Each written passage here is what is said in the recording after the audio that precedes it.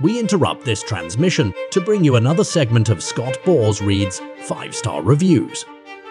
Got one here from Mountain Dan 22222. It's MTNDAN 22222. Is that like Mountain Dew? Mountain Dan instead of Mountain Dew? Mountain Dan, yeah. 5 stars, good stuff. Y'all are fun, dynamic, and I'm fond of the Lake Erie flying stories, but the podcast need more factual info and actual discussion of the regs. Thanks, Lee.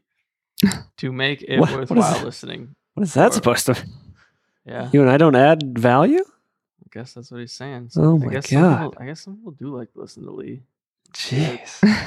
Well, he's not here to defend himself, but I feel like that's a lot. I feel like he drags the show. Like we've got a bunch of.